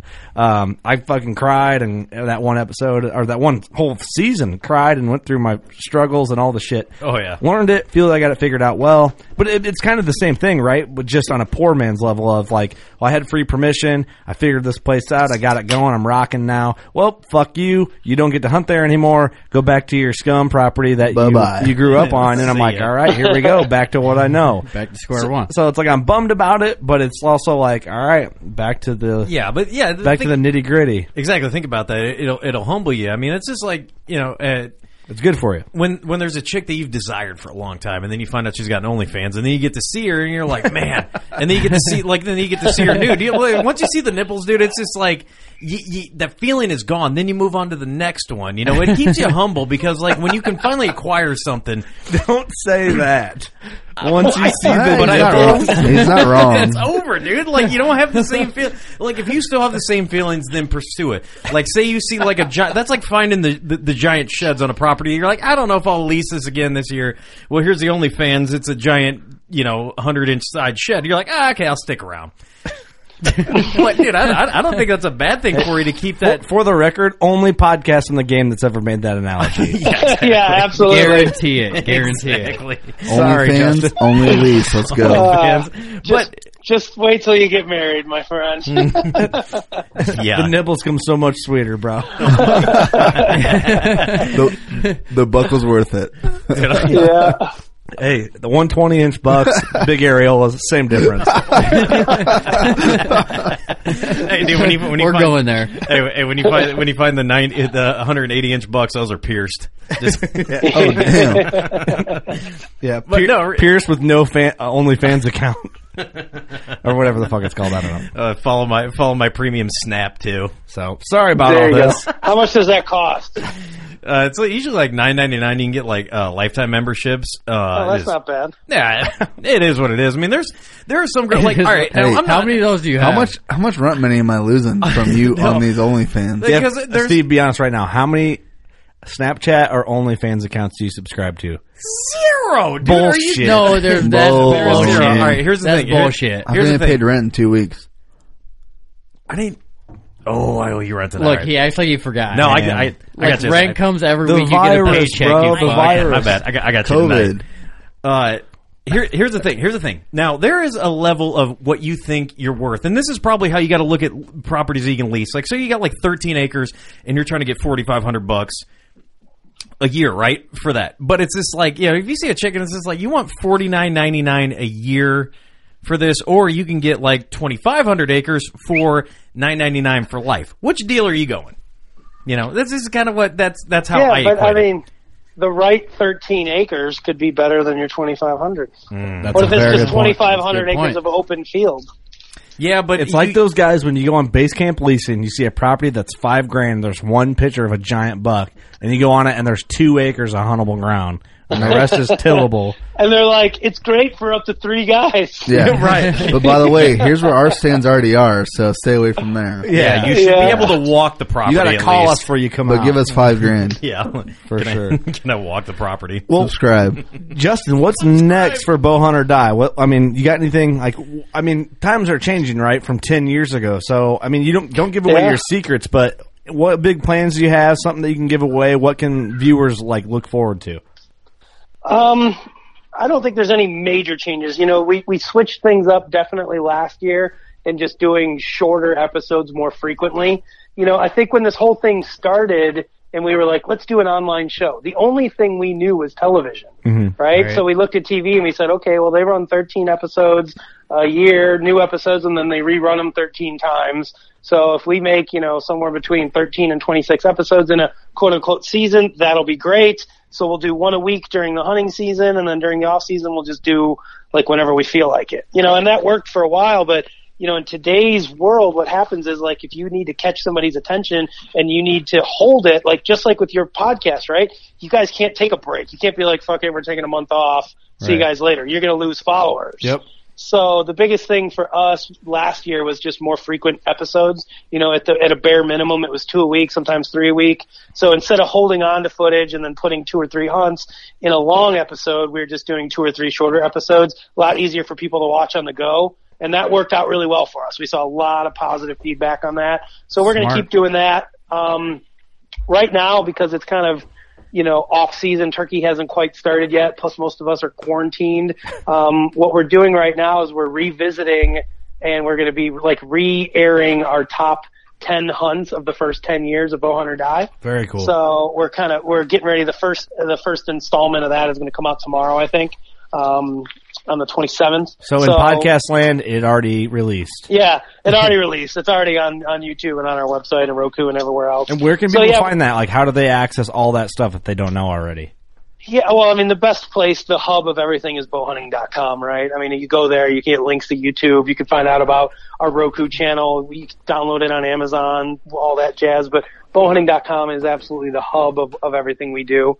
So yeah, I mean, that's what we're doing right now. We're probably going to revisit some extra bloopers and some outtakes and just some other hunts that we're going to revisit and maybe re-edit some old stuff, go back to like maybe my first kill on film ever, Todd's first one, and just kind of recut it with some updated commentary and stuff like that. That's cool. So we're finding stuff to, keep everybody busy, kind of until, some of the turkey stuff starts picking up here. Hopefully, if we don't get rained out this weekend, I'm going to get my son out. He's 7. He wants to go try to shoot a turkey in the face with a crossbow this weekend. So awesome, if we don't get rained out. Turkey season already started for you for youth season? Youth season starts this weekend in Illinois. Yep. That's Dude, it's freaking nuts, right? Yeah. So we spent like 20 minutes tonight going through shot placement on turkeys. I was pulling up pictures of turkeys on the computer and having him point to where he's going to shoot them, depending on the angle that they're facing. So I think we got it down pat. We just need the weather to cooperate, and we need to find a bird to kill. How old is he? He is 7. That's 7. Awesome. Wow. I can hear his excitement in the background. Yep. Yeah. I'm gonna kill him. Running around. That's awesome, man. So that's got to be like a proud dad moment. Oh, for sure. Yeah, I mean, we'll see how it goes. Well, I mean, whether he shoots something or not, I mean, just the fact that he's show you where he's going to shoot a bird and all that. And he's out there with you. Right. I always feel like turkey's a good start, It's cool, man. He's come with me a couple times. I started taking him when he was about 5, I think was his first hunt with me. This year was his first trip up into a tree stand. This fall, I took him out with me. And he's filming you now. Got him up. Yeah, he's not filming yet. He's a cameraman. I let him carry a GoPro and do a little bit of stuff so he feels like he's contributing. So cool. I mean it's badass. I was able to shoot a doe when he was with me this year, which was my goal of bringing him out. Wow. I wanted to shoot a deer while he was there and let him do the recovery and everything. So what was his reaction to that? I mean, how do you? Dude, you know what the bad thing about it is now? They've watched so much of it on YouTube that it's like, I feel like the reaction isn't as badass as it was when we were kids. Yeah. I feel like he's watched so many animals get shot already, before actually seeing one in real life. Yeah. I mean, he still had a blast and enjoyed doing the blood trail and everything. So, I mean, that was cool. But I just, today's kids are kind of desensitized a little bit, just because they're exposed to so much. You just shoot the doe, and he's like, it's a bad shot. Yeah, he's like, Dad, why'd you shoot that one? It wasn't big enough. Yeah, you couldn't have shot a buck? What if he turned to you and was like, Dad, you didn't have a heavy enough arrow? Dude, he is. He's like, you know who he loves watching? He loves watching the Bomars. They're his thing. He calls them the Bomers. So, he's like, Bomer bow hunting, Dad. They put a new video up, and Josh shot some antelope or something in Africa at like 120 yards. Why don't you ever shoot anything that far? He's giving you shit already. He's already shit talking. He's definitely your son, ain't he? So, yeah, definitely. Do you know the Bomars? Yeah, I've met Josh a handful of times. I met him this year, talked with him a bunch at ATA. Super nice guy. It's funny because I had him take a picture with me holding the rack of that buck that he killed wires, the 200-incher, because my son loves watching that episode on YouTube. And he always asks me, he's like, Dad, have you ever killed a buck as big as wires? And I was like, no, dude. He's like, well, when are you going to kill one that big? I'm like, I don't know, man. As soon as I can get off my back, big. Get off my back, bro. So yeah, I took a picture with me and Josh and the buck, and I sent it to my wife to show my son while we were at ATA. That's awesome. They're cool, super, man. Super nice. I like that he's like into outdoor media in general. Like, that's awesome. You haven't really skewed him away from the Bomars just because that's not your deal. You know what I mean? That's pretty cool of you. Yeah. Well, he just finds it on YouTube, and that's of course in between watching Dude Perfect and all this other crap that kids watch these days. And he's 7. Yeah. And he's 7. He's 7. Yeah. What are you doing when you're 7? I don't know, kicking a can across our yard. I don't know. He's like, kick the can. He's like, hey, Dad. He's like, Dude Perfect has like 50 million subscribers on YouTube. How many do you guys have? And I'm like, I don't know, like 75,000. He's like, oh, that's not very many. He's like Little does he know, that's a ton. My dad's a loser. I got a funny story about the Bomars. I went over to a buddy of mine's house I work with, and he pulled out this because he's like kind of into working out and shit, and he had this thing. It's like Bomar Nutrition. I was like, huh. I was like, that's kind of weird because I know the Bomars are like working out. He's like, yeah, these people are from Iowa, and I'm like, oh, wait a minute, is that and it's the actual Bomars, like they have their own like supplement line. Yeah. Well, dude, that's where they make all their money from. Yeah, I didn't know that. I've heard dude, they're bigger in the fitness industry than they are the hunting industry. I bet they for are. sure, dude. He's like a multi-time Arnold champion, like body I have building dude. Literally like, have for no real. idea. Like they're huge. They're huge in that community. Yeah, Like I don't know if I Good for them. Unfortunately, I don't have enough time to follow every damn person out there because there's just too many of them. But I do kind of keep up with what they're doing. And, they just recently announced that they went 100% sponsor free on all their hunting stuff. No shit.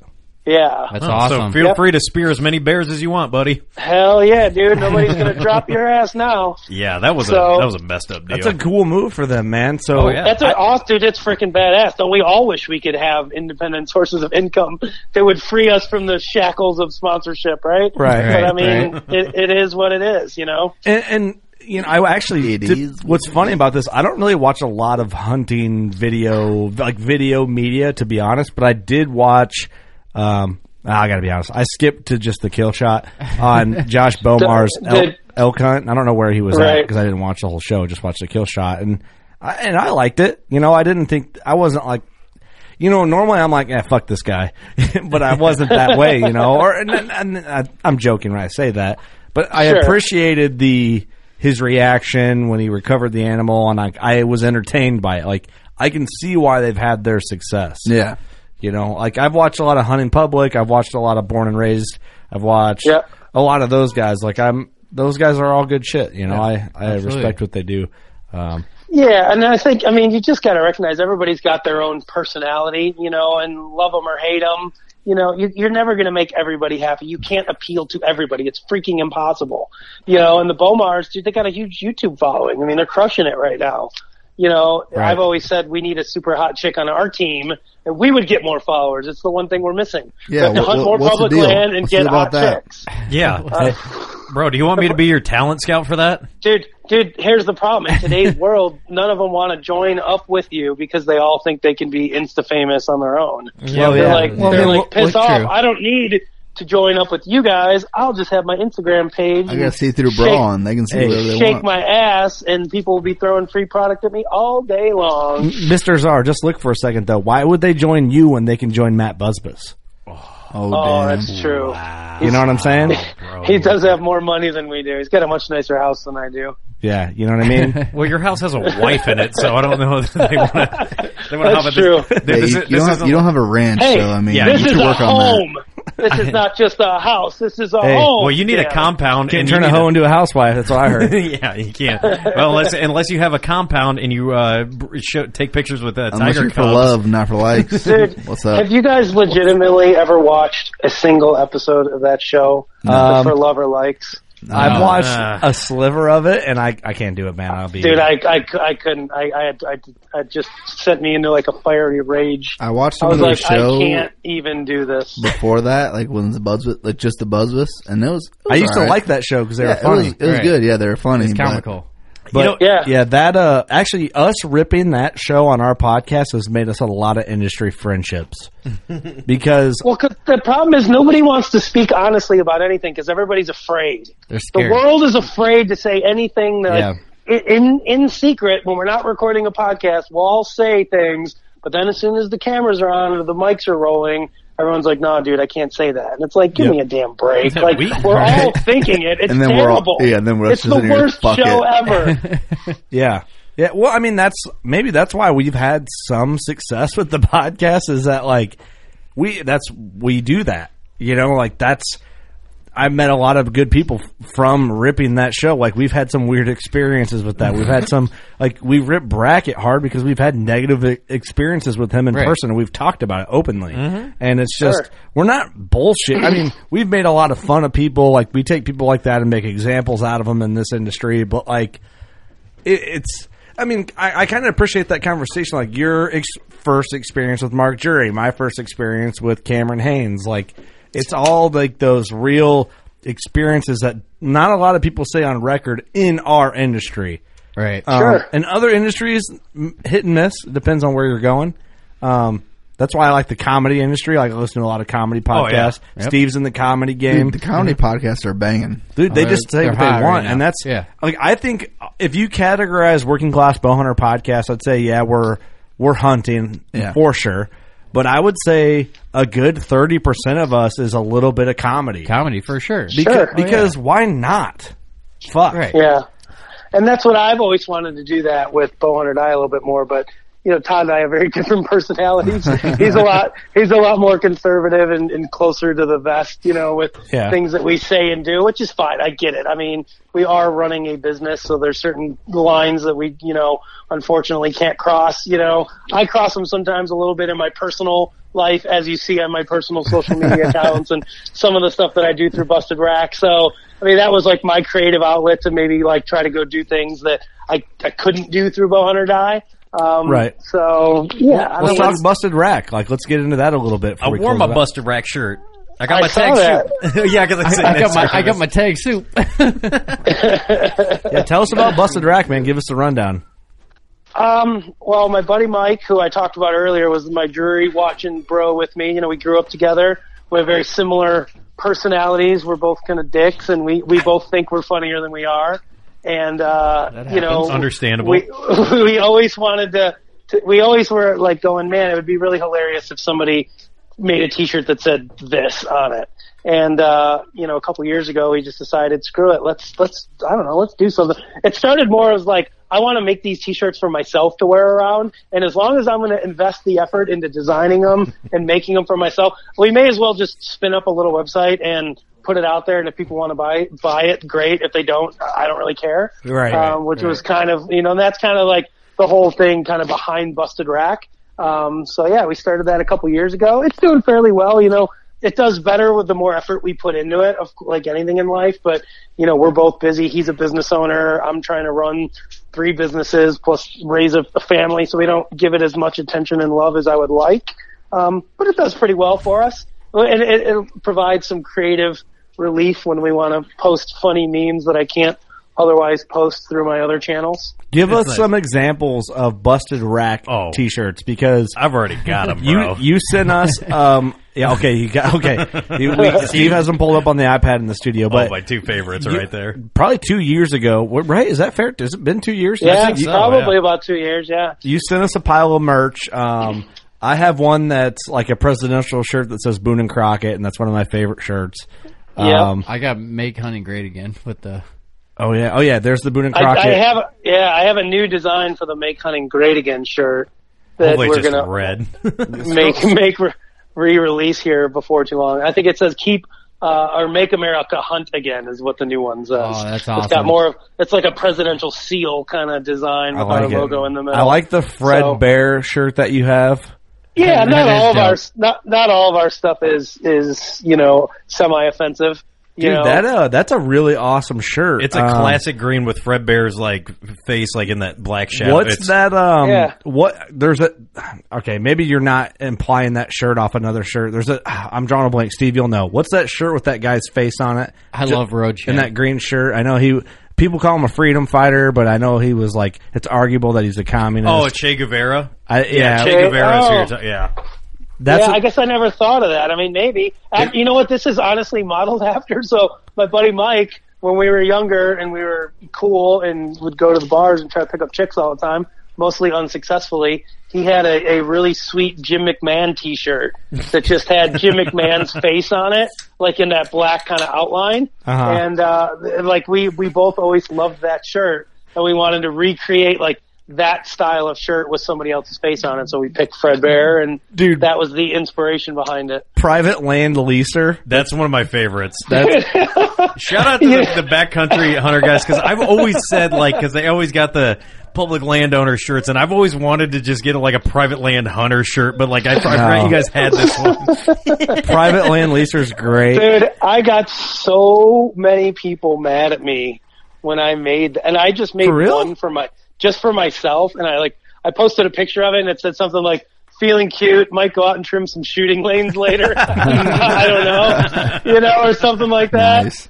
And like, I can't wait to ride my ATV to my pre-hung ladder stand over my food plot. That's fucking great. Like, and dude, all these people were like, dude, fuck you, man. What do you got against public land? I was like, God, I don't have anything. Like, I hunt public land a pretty good amount. I have nothing against it. I just hate the people that wear it around like it's a badge of honor. Right. The Keep Grinding shirt's probably the best shirt I've ever seen. Yeah, there's some good ones. That's probably the one why Cam Haynes doesn't like me, was the Keep Grinding shirt. Like, I mean, maybe that's why he won't talk to me. It's got a buck head going into a meat grinder. And it's in that I like the food chain with the primitive guy with a bow and all the animals around him.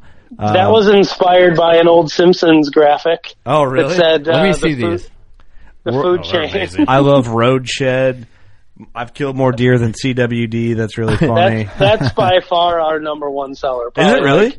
Yeah, probably 8-1 we sell CWD shirts. Private land leaser's my favorite, I think. Steve can't buy that shirt. Yeah. I don't know. Keep grinding. That's fucking good. That shit is amazing. That is good. I love when like kind of like retro cheese. So like not to bring this to pro wrestling, but there's some funny shit that you can get. Like Terry Funk had a shirt and it was in like this logo, and it's like, it said Dusty sucks eggs, and it was about Dusty Rhodes, and it was so classic, and it keeps coming back in that classic style font, and it's just like, dude, sometimes simple but funny is very effective. Like, it's an amazing thing. Like, you've got the world's okayest hunter. Like, who wouldn't want to just buy that shirt and wear it around?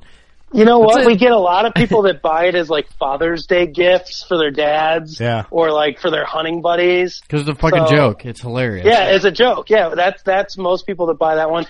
Same with the Tag Soup shirt. I'm redesigning. The print was just a little too thick on the front of that shirt. It is very thick. Yeah, it feels like you're wearing a freaking plastic sheet.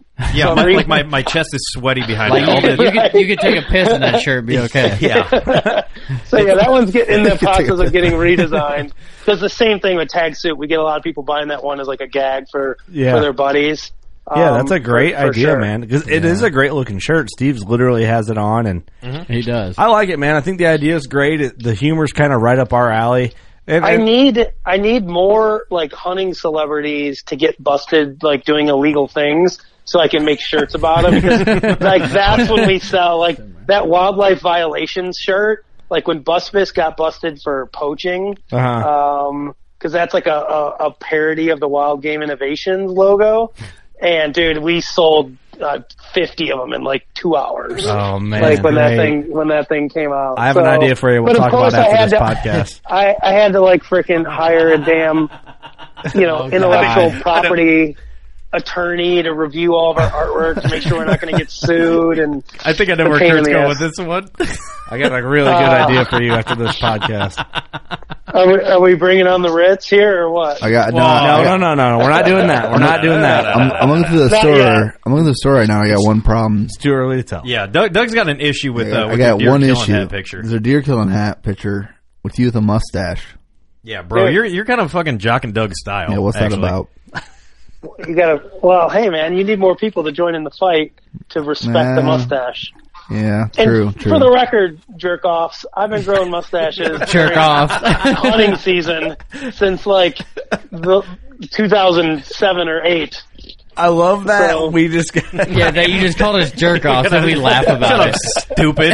Yeah. Why don't you take your 450 grain arrow and shove it up your bum? The only issue I have is, you don't got the upper lip for it that much, though. Oh shit! It's about to be a mustache off. You got a soft upper lip, bro.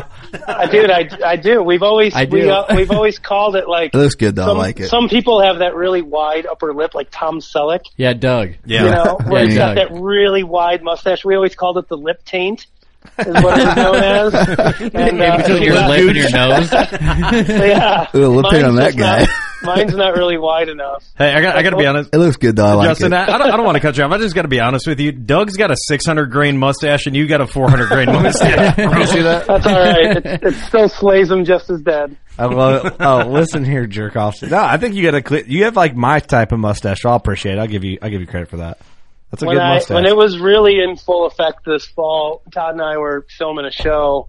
And like we're in the studio and like we're talking and we kind of like look at each other and he's like, "Dude, I can't even look at you right now." That's amazing. Like with that thing on your face. That's how every time I grow a mustache, that's what people say. Like, I can't even look at you.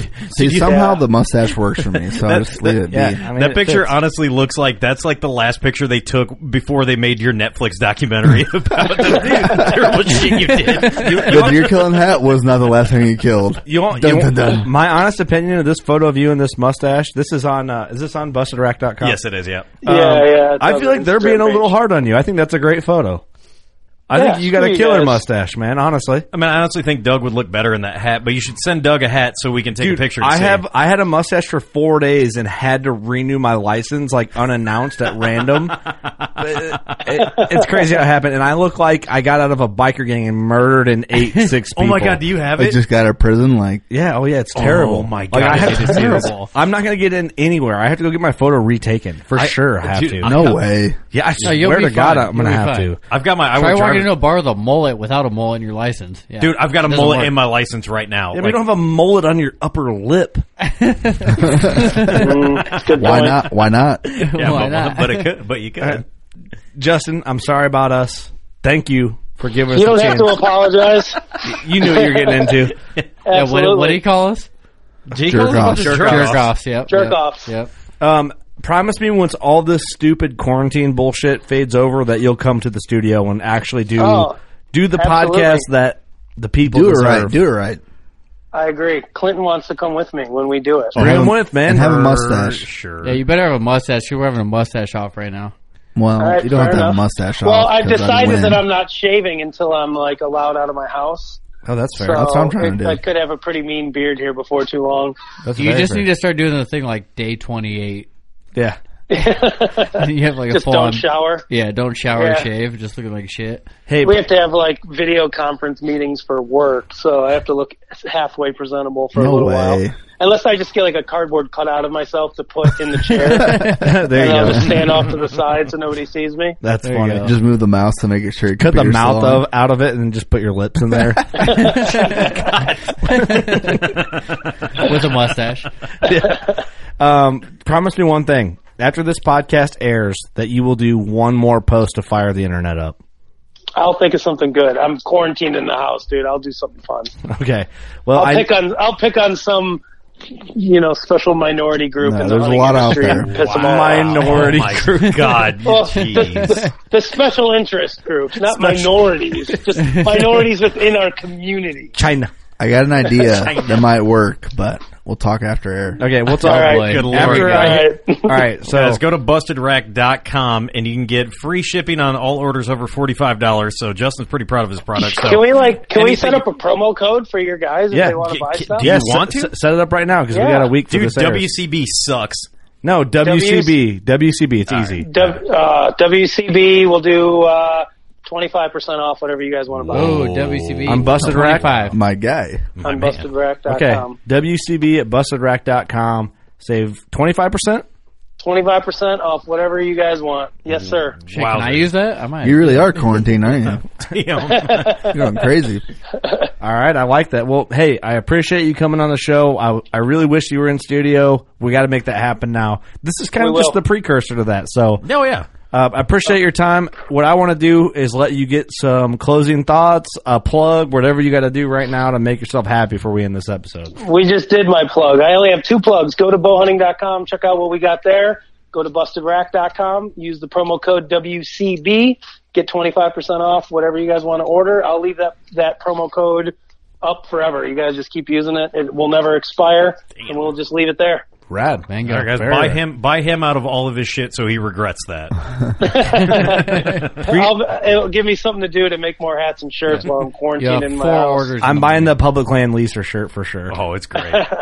Sweet. Private land leaser. Eric, go ahead. You got anything? No, thank you, Justin, for coming on. We definitely got to get you in the studio. We'll have a good time. Oh, yeah. Thanks, Justin. Appreciate it. Always a good time talking to you, and we'll see you when you get here. Sounds good. Thanks, boys. Yeah, hey, Justin, real quick, I hope you enjoyed that video that me and Doug filmed for you at the ATA. It was. I actually just watched it the other day.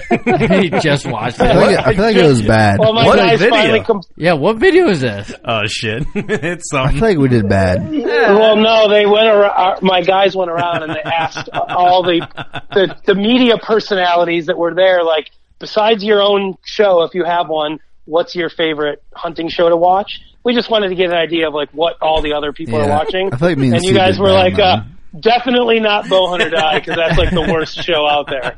Oh, I didn't know about this. You can't set I us didn't up like either. that and expect that yeah. not to happen. Yeah, somehow they got Steve and Doug of all the freaking people. I was like, You got our I told you to alternatives. get celebrities. Yeah, we were saying there with Rut That Daniels. is true. You said celebrities. Yeah, and your boys come up. We're saying there with Rut Daniels, and your boys come up. They're like, "Hey, can we get a video of you guys with celebrities?" I'm like, "Yeah, go ahead and grab Rut." They're like, "Well, you guys too." Like, no. Yeah, we're sitting next to why? Rut Daniels like, yeah, get Rut. They're like, no, you two. I'm like, I was like, "Do you want us to do this serious?" And he's like, "I don't know. Justin just told us to get whoever we can." I'm like, "All right, well, Whoever we can. the guy, we're out to barbecue him." yeah, I'm pretty Hope sure you he know said, I that. don't give a fuck what you guys do. So we did it. That's really funny. I didn't know about that. I didn't either. It was amazing. We were hoping it would pop out because it was It fun. never came out, though. They hate us. I don't know. I don't blame them. Can you blame them? When you troll them like that on their own video, of course they're not going to air it. Oh, but it was. Why it was can't we funny. troll? Hey, I'm No, I enjoyed it. I appreciate it. Good humor. okay. I was going to say, like, you guys could have plugged us. We could have been on a video with We had Bowhunter. the hats on. No, we did. We're like, yeah, because I think we said we're from Working Class Bowhunter, and they were like, "Oh, what's your favorite?" Yeah, it was fun. It was hilarious. We were laughing. I tried not to laugh when Doug was doing his. Oh, that's fair. That's fair. It's good. Kurt, what do you got? I was not sober. Thank so- you. Eric. Justin, thanks for coming on, man. I appreciate you. I knew it was going to be a good time. I appreciate you kind of like, I like the mid-school, old school for us type conversation. That really, like, I don't know. I love that type of stuff. No bullshit. So I appreciate you kind of taking us a trip down like the history of where you've been and kind of brought me back a little bit to me growing up in the hunting game. So I'd appreciate your time and you taking us through that whole journey. No problem, guys. Well, anyway, man, time to close her out. You know what to do. Go shoot your bow. We love you. You're listening to the Waypoint Podcast Network, brought to you in part by HuntStand, the #1 hunting and land management app.